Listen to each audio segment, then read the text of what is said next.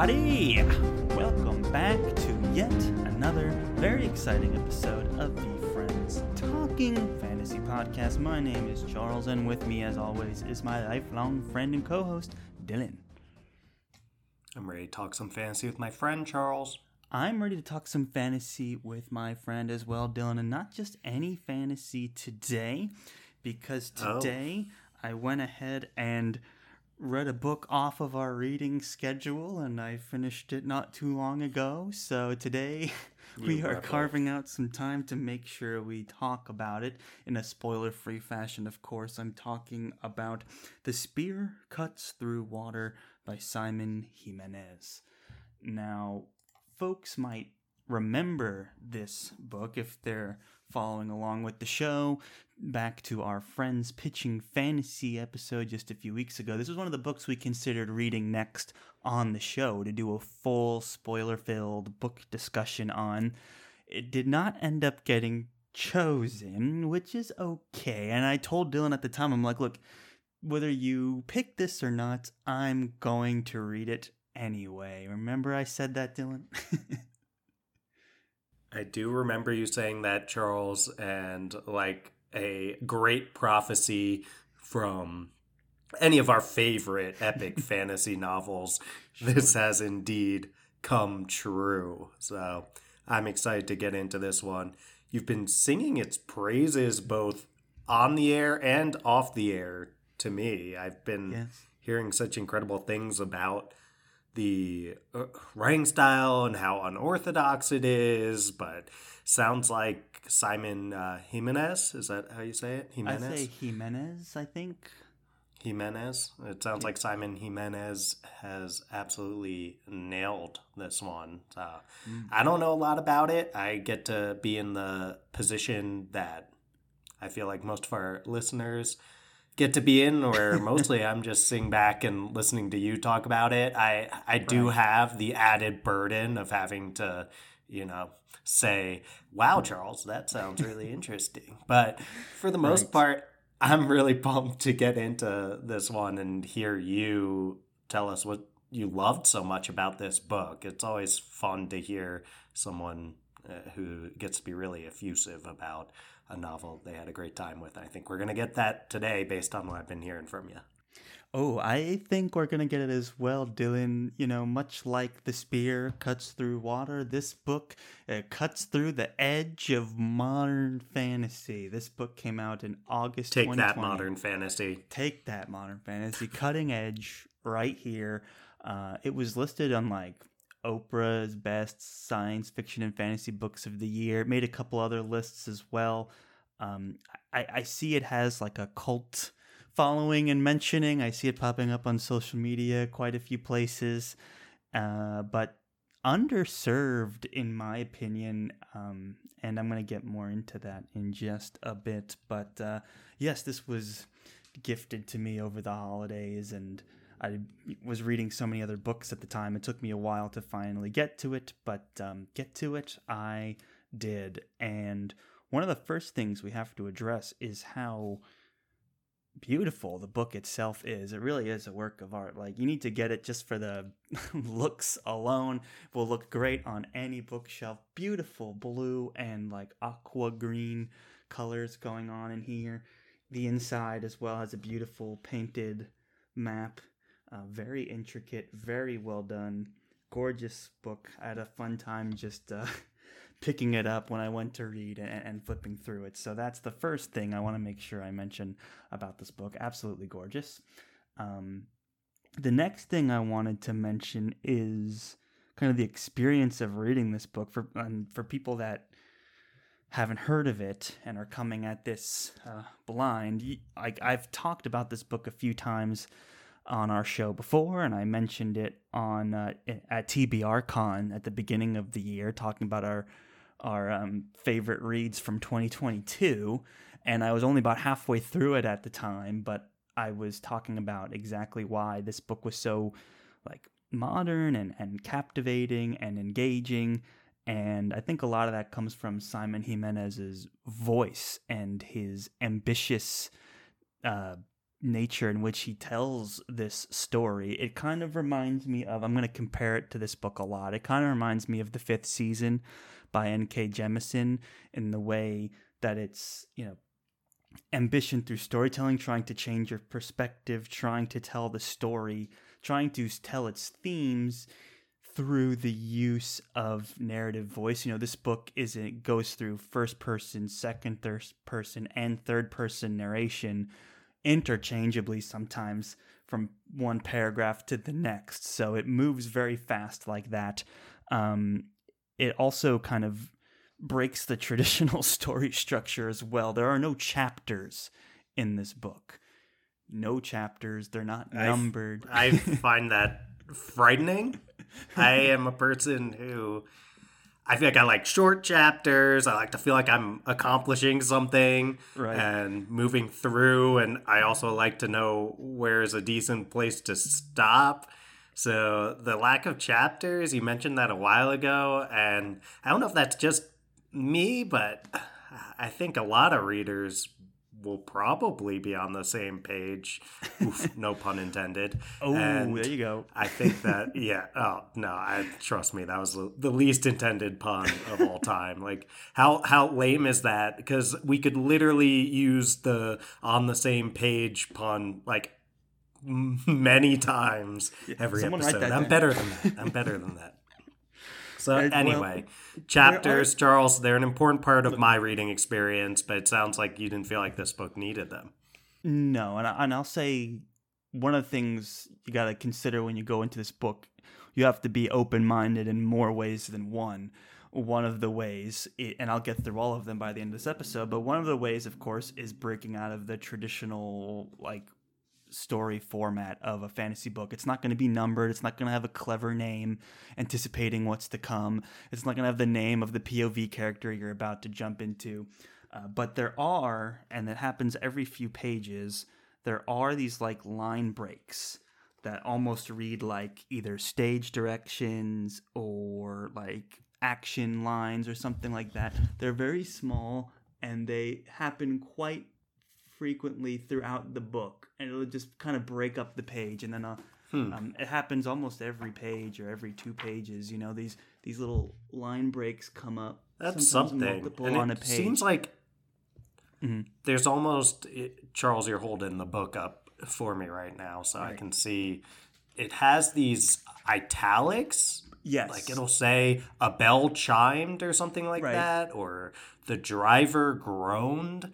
Right. Are they always spaced out? And it's kind of hard to explain to the listener, but there's larger than normal space. There's bigger text, I think, than usual. Yes. And it'll say something like a bell chimed in italics. Mm-hmm. And then there'll be another larger than normal space and then start of a new paragraph. Yes, so exactly. It sounds like that.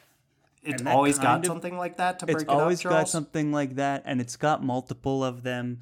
And they're very short. If these were considered chapters, they'd be incredibly short chapters, and there'd be hundreds of them in this book.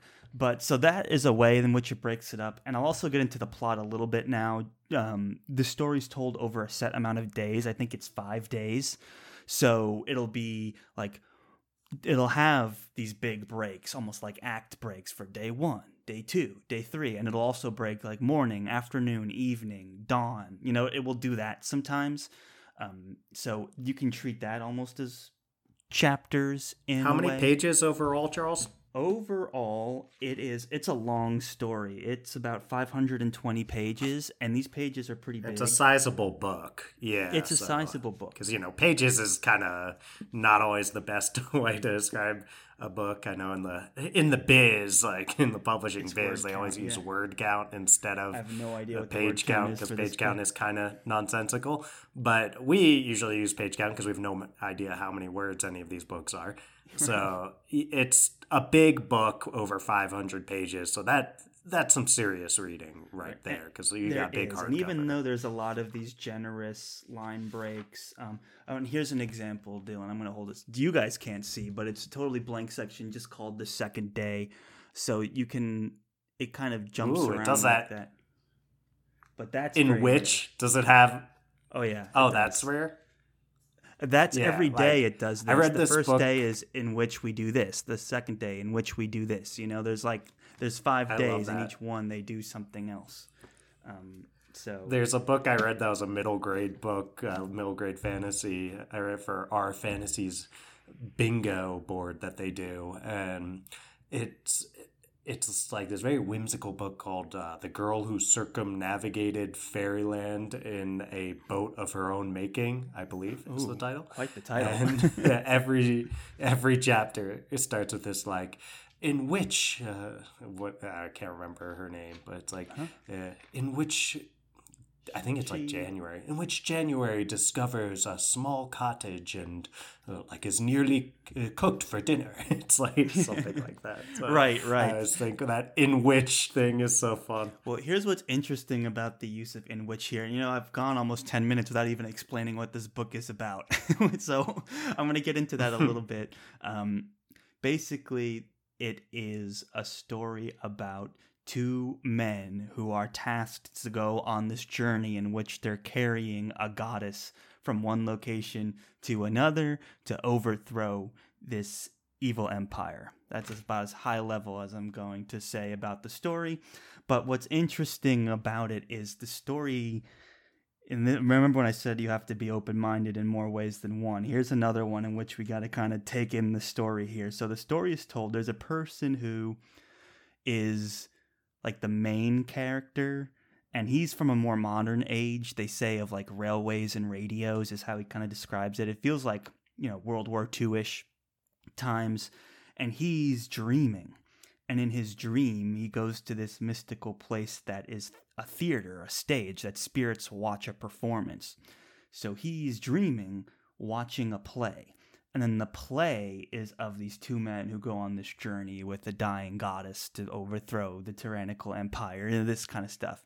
So you go from the point of view of the main guy, which is second person, and then first person and third person. It kind of goes in between the two men, and one of them, his name is Jun. I've always read it as Jun, but it could be Hune, it could be June, I don't know. But June and Kima, and June and Kima, and the two of them, I think it's mostly told through Kima actually, and follows their journey throughout the story. So there's some interesting things at work going on there. So when I said that there's these common frequent line breaks, you have to remember that this is being told as a play, as a work of theater, and there's dancers and they're performing this play. And you'll also hear me describe the story as surreal because it's written in a very surreal way, and the story itself is very surreal. And there's so many frequent line breaks, right, that it almost kind of reads like poetry at a time. And that's what I think I enjoy most about this work is Simon Jimenez took this story. He's like, okay, this is a story about two men going on an epic quest, a journey, right? A hero's journey. And in that journey, they're kind of trying to figure out their own lives. I think one of the main themes in this is storytelling. A lot of them are kind of grappling with identity, which is kind of a story. And they're also grappling with the legacy of what the implications of what they're about to do if they succeed on their journey, right? So they're struggling with their own identity. They're struggling with if any of this stuff they're suffering to accomplish is worth it. And then you have the main character, of course, who's like, I call him the main character, but he's the one who's dreaming all of this. Has his own identity issues as well, being in a modern society, but you'll find he has family that told him all these stories about these same characters, and they share a same heritage and all of this stuff. So lots of that going on. But the way in which the story itself is told is all about the theater and the performance of the story. And you kind of get reminded of that very frequently with the way the narration changes, with the way you'll kind of snap out of Kima and June's story and you'll snap back to our main character in the theater, and he's like sitting next to spirits and talking to them, and there's like an intermission at one point. It's pretty wild. So there's a lot of that like surreal, dreamlike, poetic thematic storytelling stuff going on, not just in the story, but in the way it's written. And that's, to me, such a huge, ambitious accomplishment. Like, I can't imagine how much like talent's required to write something like this, to even think of it, let alone write it, in a really artistic, ambitious way. So right away, I was impressed by Simon Jimenez from the bat on that, and that's part of what makes it captivating, because it's almost like I say, we read a lot of fantasy, Dylan, as you may know. We're reading a book all the time, and we've read a lot of fantasy. It's very true. We've read and talked about a lot of fantasy over the years.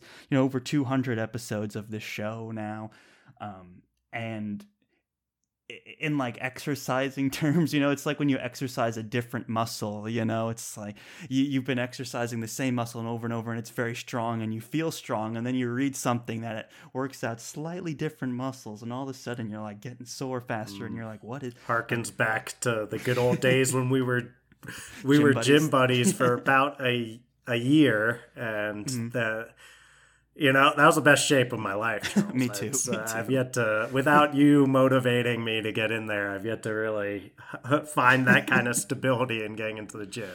But, I feel the same way. Charles, we used to do those chest days. We used to do the shoulders days. I mean, So it sounds like this one was working out, like you said, totally different muscles. Right. This was like if we just did the bench press all this time, and then we did our first leg day ever, and then you try and stand up, and you're like, oh, my legs are killing me. like that's exactly what was happening. This, I'm like, ooh, this is like, I'm slowing down. I'm reading more carefully. I'm more thoughtful in trying to understand what's happening. It's a different lift than what we're used to. Gotcha. Charles walked into this one like one of those noodle leg people that skips legs day, and he came out of it with just monstrous calves. I mean, you should see this. They were burned. I even on the Zoom call, he's sitting down on a chair, and his calves are so large they are in view of the Zoom call. Oh yeah, so for sure, that is really exciting stuff, Charles. It's definitely leg day for your fantasy reading mind, and you can put that on the blurb, Simon. You can have that one. I don't think Simon I'm sure he'll be that. dying to have it. No, he's got way better ones on here. But he can have it if he wants it. But that's what it kind of felt like when I was trying to describe this experience. And again, coming back to that open-mindedness, because you really have to be willing to switch. And not only are we switching, first person, second, third person, third person. We're not only switching between like a person in real life, a person in a dream, a theatrical play, and then the people in the play where it's told like it's really happening and it's real.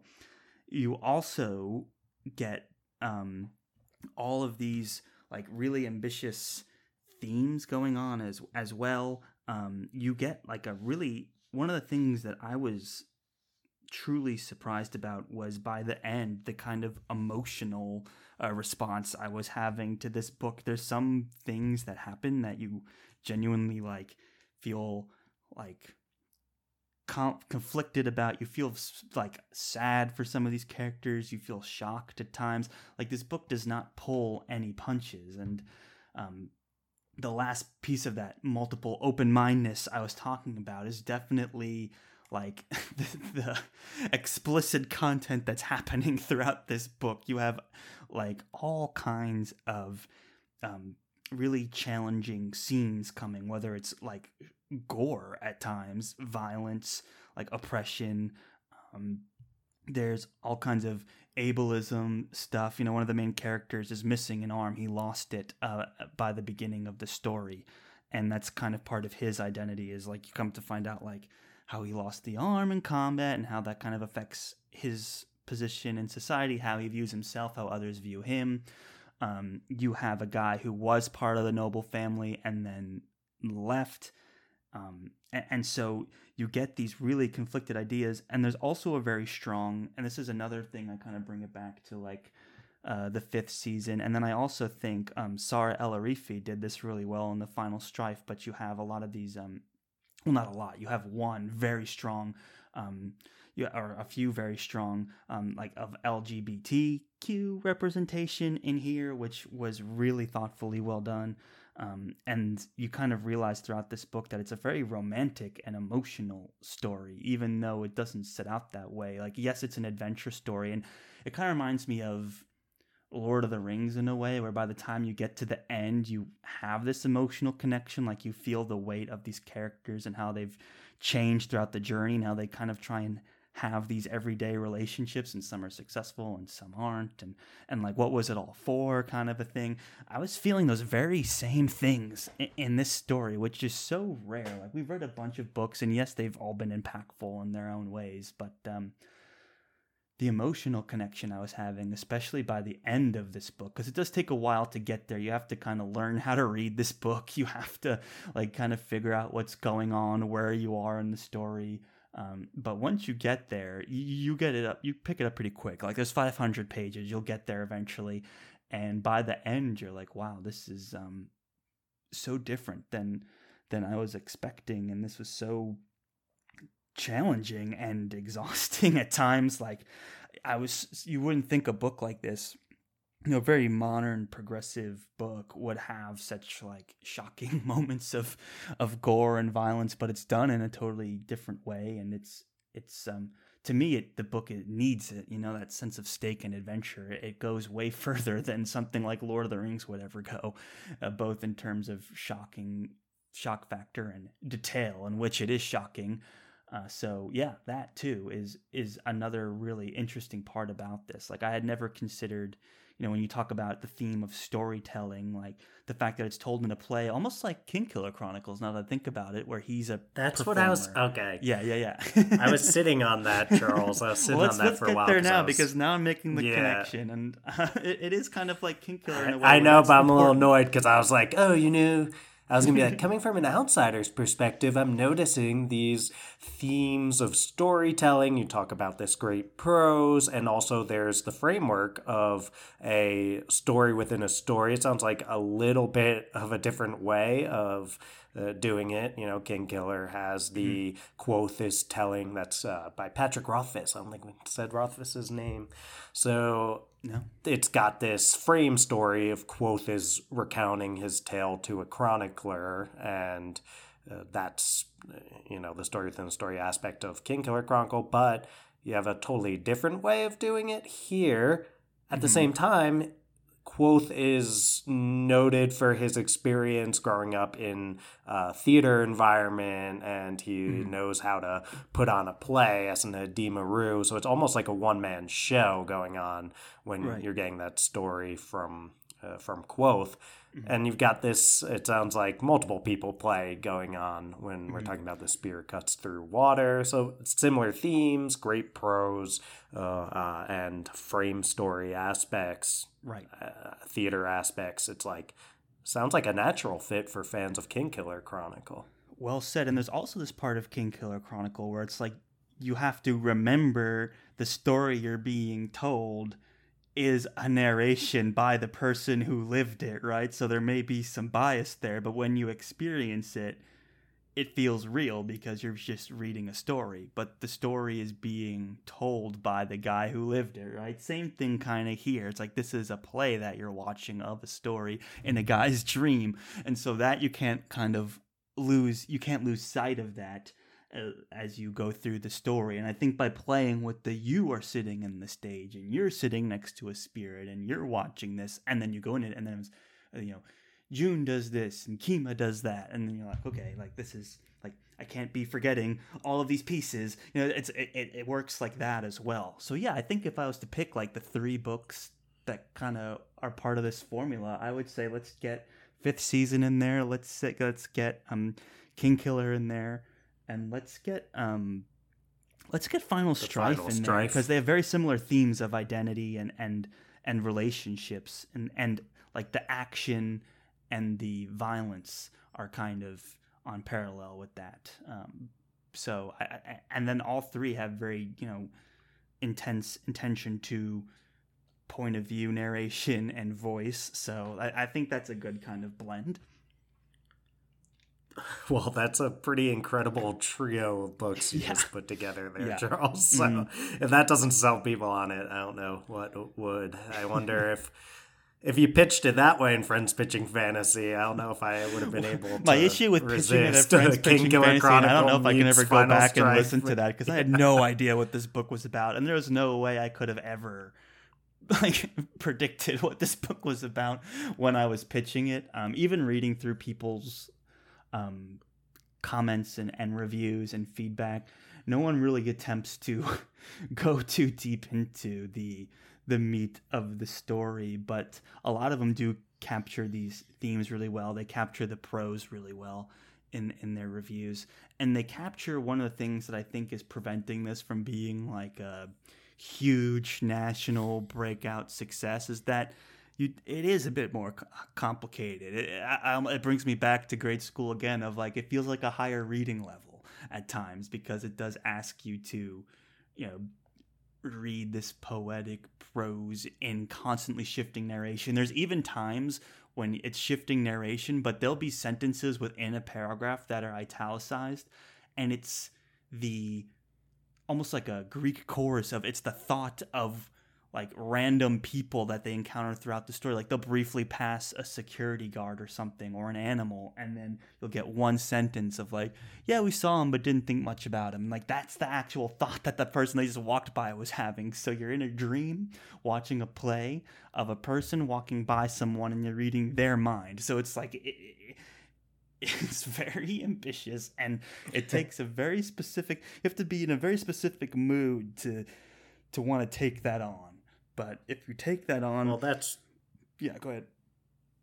It sounds rewarding. Yes. I assume that's where you were going Yes. with it. Mm-hmm. It sounds very challenging for obvious reasons. It's got some hashtag Inception problems by having so many layers of things going on. It is like and Inception. Quite literally having dreams going on in there. So it's that makes it tough. We all know, well, those of us who watched Inception know how hard that part can be to follow, but it's... Right.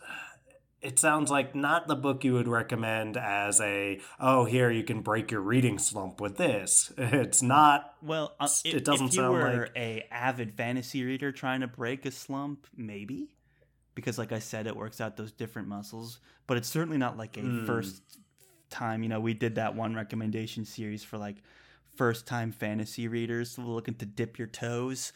This is not that story. No, but I don't want it to feel like there's a huge barrier to entry. If you can get through the first 20 pages of this book and you're following along, then you're great. You'll be fine. Like, it's not that steep. It's just more different than what we're used to. There's not these intricate maps at the beginning. There's not detailed chapters. There's not like all this other stuff. I mean, the world building is still there. Like, you still have these governments and politics, and there's some sort of magic system with godlike powers, and then the gods had kids with famous warriors that became like the emperor and his children. So there's like these abilities that passed down. So you get these like half gods that have random powers that they encounter. It's like, this guy can say something and then that person has to do it, or this person can shapeshift, or this person has insane strength, because they just inherited some weird strain, like X-Men mutant style, from gods. So there is some of that magic system in here, but it's mostly about these two characters and their journey, and it's both an actual journey and their own identity, and like the legacy of what they're doing, and the reason for why they're doing it. And as you go along the story, you learn more about why they're doing the things they're doing, and you learn more about why they're trying to change. You learn more about what they want, and by the end, you get this very emotional experience, and the conclusion is really strong, which I feel like is a really hard thing to do. This is a standalone novel, by the way. I don't know if I mentioned that, but it is a complete story. It's not like there's a part 2 coming, so you get the full experience here, and I would highly recommend it. So let's see. People that I would recommend this to. There's a few. The first one, like we said, if you're an avid fantasy reader looking for the cutting edge next thing or break up the swords and sorcery, this is a perfect fit for that. If you're a fan of the theater of any kind, whether it's like dance or, performance, like the theater. The Charles, theater. you gotta say it If you're correctly. a thespian, The theater. if you're a proper thespian, I would recommend checking it out as well. Yeah. If It's you're- spelled THE-AY-TER. Theater.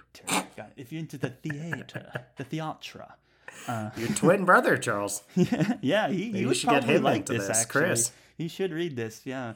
He should definitely read this. I'd say if you're someone who is looking for a really, authentic LGBT story, this is also a place to go as well. A really fantastic story in that genre. So, highly recommend for that as well. So you said if there is a romantic aspect to it. Yes, I'm assuming you don't want to go into detail for spoiler reasons, but one of the things you realize about this book, you're like, as much as this is an adventure story, it's also like a romantic story. It's very romantic, and that final, come to Jesus moment here at the end is really impactful for that. Probably not the best phrase to use about an LGBT story. I was thinking that. Yeah, I was just thinking that, Charles. But I was like, you know what? Let's just let that go. Does it?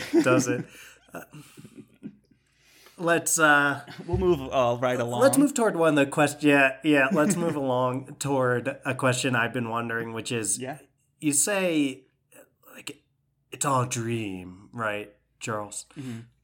So I always wonder, how do you keep the stakes high when the dream is where everything is taking place? Because I know you mentioned stakes are so good, but it's a classic it was all a dream reveal at the end that people go toward as oh, what a anticlimactic way to end this, because it makes all that happen not matter and blah blah blah blah, right? It was all a dream. They were in purgatory the whole time, those kind of endings. Obviously, this is a premise, not an ending, so it doesn't suffer from that cheap way of trying to conclude it. But I do wonder, I guess, how does Jimenez get you invested in the stakes of all of this, despite the dream premise? So I'm gonna answer that as spoiler free as possible. It will be fully spoiler free. So, great question. Right in the beginning, the magic system is that this theater that you access by dreaming is a legit thing. So it's not just his own dream. He's sitting amongst other spirits that are watching the same thing. Everyone's dreaming, but it's like going to see a Broadway show, but you have to dream to see it, So we're all seeing the same show, but through that lens. There's also this idea of so at the very beginning, the story starts with the main character whose dream is the one watching the play. He has family members that tell him all these stories, and they say one day, if you're lucky, you'll be able to access this theater and watch the story of some of our ancestors, right? So it's this idea of what is this story and how does it connect to their identity. And then from there, the story is so, like I said, surreal and ethereal at times that you're just captivated by what's happening and where it's moving, and you don't know how it's going to end. You don't know if the main characters die or survive by the end or not. You don't know how it's connected or if it's connected or anything. It's hard to tell, but it's not well, I'm a direct descendant of this guy, so obviously he had to live and have kids. It's not quite like that. It's more of oh, you finally get to sit down and see the story, the famous story of these two people and how it kind of affected them, and then the story goes. So it's a framed device. You have no idea if it's going to end in tragedy or success or anything. So the stakes are all still there. The main character's fine, he's just watching a play, but you don't know when the play's over what happens to him, right? So there's kind of some interesting things in the epilogue that really kind of bring it all home. So that I'll if that answer makes sense, it's you don't know where the two characters in the play end up or how they end up. You don't know if they're going to die or survive, and they could die because it's your dream. So you can kill the characters, and then the main guy's like, oh, like they die at the end. That's sad. Or they are successful and overthrow the empire and like live happily ever after. Like you don't know that either. So anything could happen to them. And the dream is real. Like it's a real story you're told at the very beginning. That's where I was going, Charles, is this is an actual historical event that happened. It's just being accessed through this magic system that allows you to witness again, the story's way too weird dream. to be that so simple it's like, an explanation, but that's very close, basically. Close enough where, Essentially, where at least something along those lines would, to me, explain why we still have stakes, even though the dream is happening. It's a dream that allows you to witness something that already did occur to real people. So it's a performance. Yeah, as I think that's a great way. The past. Right. So even the performance isn't actually witnessing directly the events. It's witnessing It's a play like we went to the, see Hamilton, but it's like, we know the if you story didn't of the founding know what fathers. happened, if you didn't know what happened to Hamilton in the end, exactly. Then I'm sorry. I'm sure it was a real shock watching that play, but actually, I think they give it away in the beginning. Right? Well, it's like I think so. Like, I'm the one that killed him. Have you seen Hamilton, Charles? I actually have not seen Hamilton. You're gonna out me in front of everybody. You had this look on your face. I was like, this guy hasn't seen Hamilton. I have. You see, that's what. Yeah. Thanks for having me in front of all of our friends. Yeah.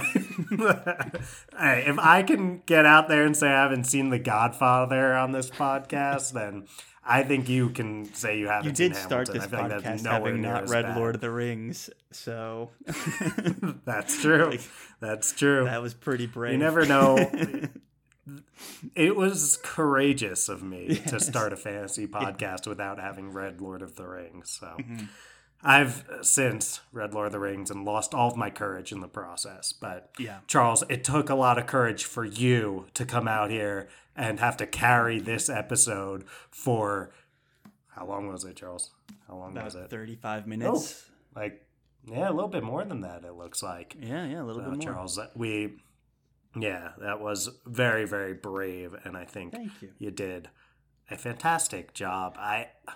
I love the idea of this book. I think it's something that I'll be sure to check out when I'm like, this does happen to me even as a huge epic fantasy fan, swords and sorcery fan. It's just sometimes you start to feel like, oh my God, I'm reading like the same book over and over again. Right. And that's more a reflection of me than it is actually a reflection of the books themselves. Like it's a reflection of me feeling like just, I don't know, over like just over a certain setting or over a certain style of narrative or whatever. Right.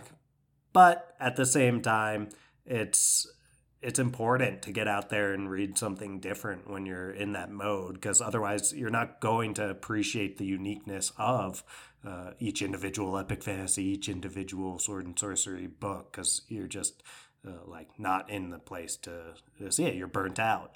And sounds like this is a huge palate cleanser, as we've been saying over and over again. It can help you find some love for the genre when you see like, oh wow, I can't believe what this person is able to do with this genre, with the fantasy genre, with these tropes. Because I can think of several books, and you've named a couple of them for sure, but the Fifth Season is a great example where you're like, oh wow, like you can do this, you can go second person, you can have like, there's one twist in the Fifth Season that I can't get into, but it really plays off of a well-established trope. And it plays off of a very well-established trope and like narrative style in fantasy to kind of subvert the reader's expectations in a really creative and rewarding way. And it's those kind of moments where you're like, oh, I like forgot you could do some of this kind of stuff, and you can really mess with me as an experienced fantasy reader. So sounds like we've got a lot of that. If you're gonna check out The Spear Cuts Through Water. Absolutely, and I know you'll want your own copy for your own collection. There, you've got a nice collection, but you're always welcome to borrow this one.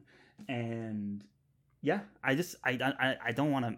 I want to make sure I give this enough of a spotlight here. Simon Jimenez is an incredible author, like so talented, and that cannot be understated. I got the same feeling. I recently read Jonathan Strange and Mr. Norrell, and I was like, here's someone who's just like an incredibly talented writer. Like, you can't even, like, the craft of writing, you're like, okay, that guy's on another level, for different reasons, for sure, but same exact takeaway. I was like, man, he's so talented. I can't wait for the next story he's written. He's also written a book called The Vanished Birds, which I have not read. I know nothing about, but I'll be sure to check it out. I'm a huge fan of the author now, and I don't think, like, just the nature of being able to do something different on its own is something that needs to be celebrated. Like, taking the artistic license, the artistic creativity to just throw a totally wild and wholly original idea out into the world and see if it sticks. It is such an incredible thing to be able to do, especially in the fantasy genre, which for decades was always kind of seen as this like pulp fiction kind of, the chosen one slays the dragon, no kidding. And yeah, does he meet the wizard at the beginning? Like, like for a genre that was riddled with that for so long, to be able to throw something like this out there is should be super celebrated. And the fact that it's actually incredibly good and thought-provoking and emotional, it is just another, makes it a huge success. So I don't want to get away without giving Simon a full credit here for his skills as an author, and definitely check him out when you can. For sure. That inventiveness and putting out books that are trying new things like that, innovative, all of that. I feel like that opens a door for other authors to try different things as well, and it just helps our genre become so much more, I think, widespread in what we can do and what kind of books are being put out there. I think and it takes there was so a much long time work, in the genre. and You try, the more different you get, the less commercially viable you sometimes tend to be. It's like you need something that people can recognize. You have to get those shout lines. You have to hit them with the same things in order to have that breakout success sometimes. Yeah, but the more you push the boundaries, the more readers are open-minded about these kind of things in the future, right? We talked about how fantasy used to be so mostly restricted, at least traditionally published fantasy, to this idea of, at one point, it was pretty much just like Lord of the Rings clones, like Tolkien clones. Mm-hmm. And then after that, it's like we've expanded more. But even at one point, I know it's hard for people to imagine this, but at one point, things like A Game of Thrones were totally subversive to the genre, where it was like, whoa, you can have this like dark, gritty realism, and then that obviously led to grimdark, and then dark, gritty realism became morally compromising things. Right. And those kind of things, but it just goes to show, like, when you push the boundaries, which, believe it or not, like George actually did do at that point, you set new boundaries to the point where now people look back and they're like, oh, everything's like that now. And then you can push the boundaries even further and do even more different things. And even the idea, like a while back, of all of these books that take place outside of like the pseudo medieval European setting. Like now we have so many books, you've mentioned a couple of them, and some of my favorites, like The Final Strife by Sara El-Arifi, that take place well outside of that like standard quintessential setting, which we love lots of books in that setting for sure. We love but we love to see so many different worlds, and I love to see the ingenuity. I love to see what's at the top of the author's voices in 2022, right? Just a few months ago. It doesn't get more fresh than this. To see where the genre's going, and it's going in a really talented, thought-provoking direction, and I can't wait to see where it continues to go. So that is The Spear Cuts Through Water by Simon Jimenez. I mean, we got real with that one, and highly recommend. And Dylan, if you ever get to read it, let me know, because we'll do a book discussion on it, I'm sure, because there's a lot to say when you get into the spoilers of what happens in this. So, but until then, guys, I'm glad we were able to talk about it, at least at this level, spoiler-free, keeping it fun, fast, and loose. Yeah, if anything that we said sounds interesting to you about this book, then do yourself a favor and check it out. If you're a collector, you just, at least get it for that purpose alone. It'll look great on the shelf, I promise. So there we go. Spear Cuts Through Water, Simon Jimenez. Yeah. And I'll definitely be checking this one out down the line, Charles. That's I'm not going to give the vague, ooh, sounds interesting. I'm going to give this one I am going to one read. Day. It just is it's a question of when. And I expect sooner rather than later, because I'm pretty intrigued. I'm also intrigued. It sounds like this poetic prose. I'm also intrigued by the idea of the audiobook. I know you didn't listen to the audiobook, Charles. I'd be intrigued by that, too. Yeah, I'm going to at least listen to a sample of that, and seems like the kind of book that would lend itself extremely well. And, Charles, if you end up needing a refresher by the time we get to it, then maybe that one will make sense to do on audio. But that's very true, actually. That's also it seemed very, just looking at the pages, it was another thing that reminded me of Sarah Larifi's Final Strife. Yes. It looks very much like it would lend itself to that like audio rhythmic sort of yes because her story starts as a storytelling with the storytelling with the performer at the beginning, like, let me tell you a story about this, very like dynamic, lively, active storytelling with like a cultural tie-in too. They're two very cutting-edge authors, right? Battle Drum is coming out soon, the second book from Sarah. So there's a lot in the works. These are two modern voices. And since I already used my one terrible pun per episode, like I accidentally hit my I've limit got one already. I will not make any jokes about the spear cuts through water being cutting edge.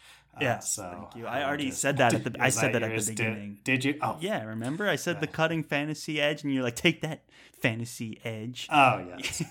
But I will do another one because you can never have too many. I'll say this is another episode in the books, guys. In the books. Get it? Because that's one you could use every episode too. So. You could. If you ever need a new tagline instead of "Go forth and conquer, friends," you could say, "That's another episode in the books." Yeah, I could actually, but I won't because I like the one we have already. And you know what else I like that we have already is our sweet outro music. Okay, get pumping. All right, let's get it before we do any more puns. We gotta get this playing right now. Thank you, everyone, one and all, for listening to yet another very exciting episode of the Friends Talking Fantasy Podcast. If you like what you heard today, do us a favor, reach out to us over on social media. Let us know if you've read this book or if you plan on reading this book. We'd love to talk about it. It's over on Instagram at the FTF Podcast and Twitter at the FTF Podcast with a number 1 on the end. Now, Dylan, if they like what they heard today and they want to support the show even further than just reaching out over on social media, what can they do? Toss 5 stars to our podcast, which you can now do over on Spotify, where most of you are listening. It's just 2 clicks to toss us 5 stars. It's over at the top of the Friends Talking Fantasy podcast feed over there. You can also give us 5 stars in a rating and or review on Apple Podcasts. We always really appreciate when you do that. But just listening is more than enough. Thank you so much for doing that. I agree, Dylan. Just listening. You guys are awesome for doing that. We greatly appreciate it. Thank you, thank you, thank you. And as always, guys, go forth and conquer, friends.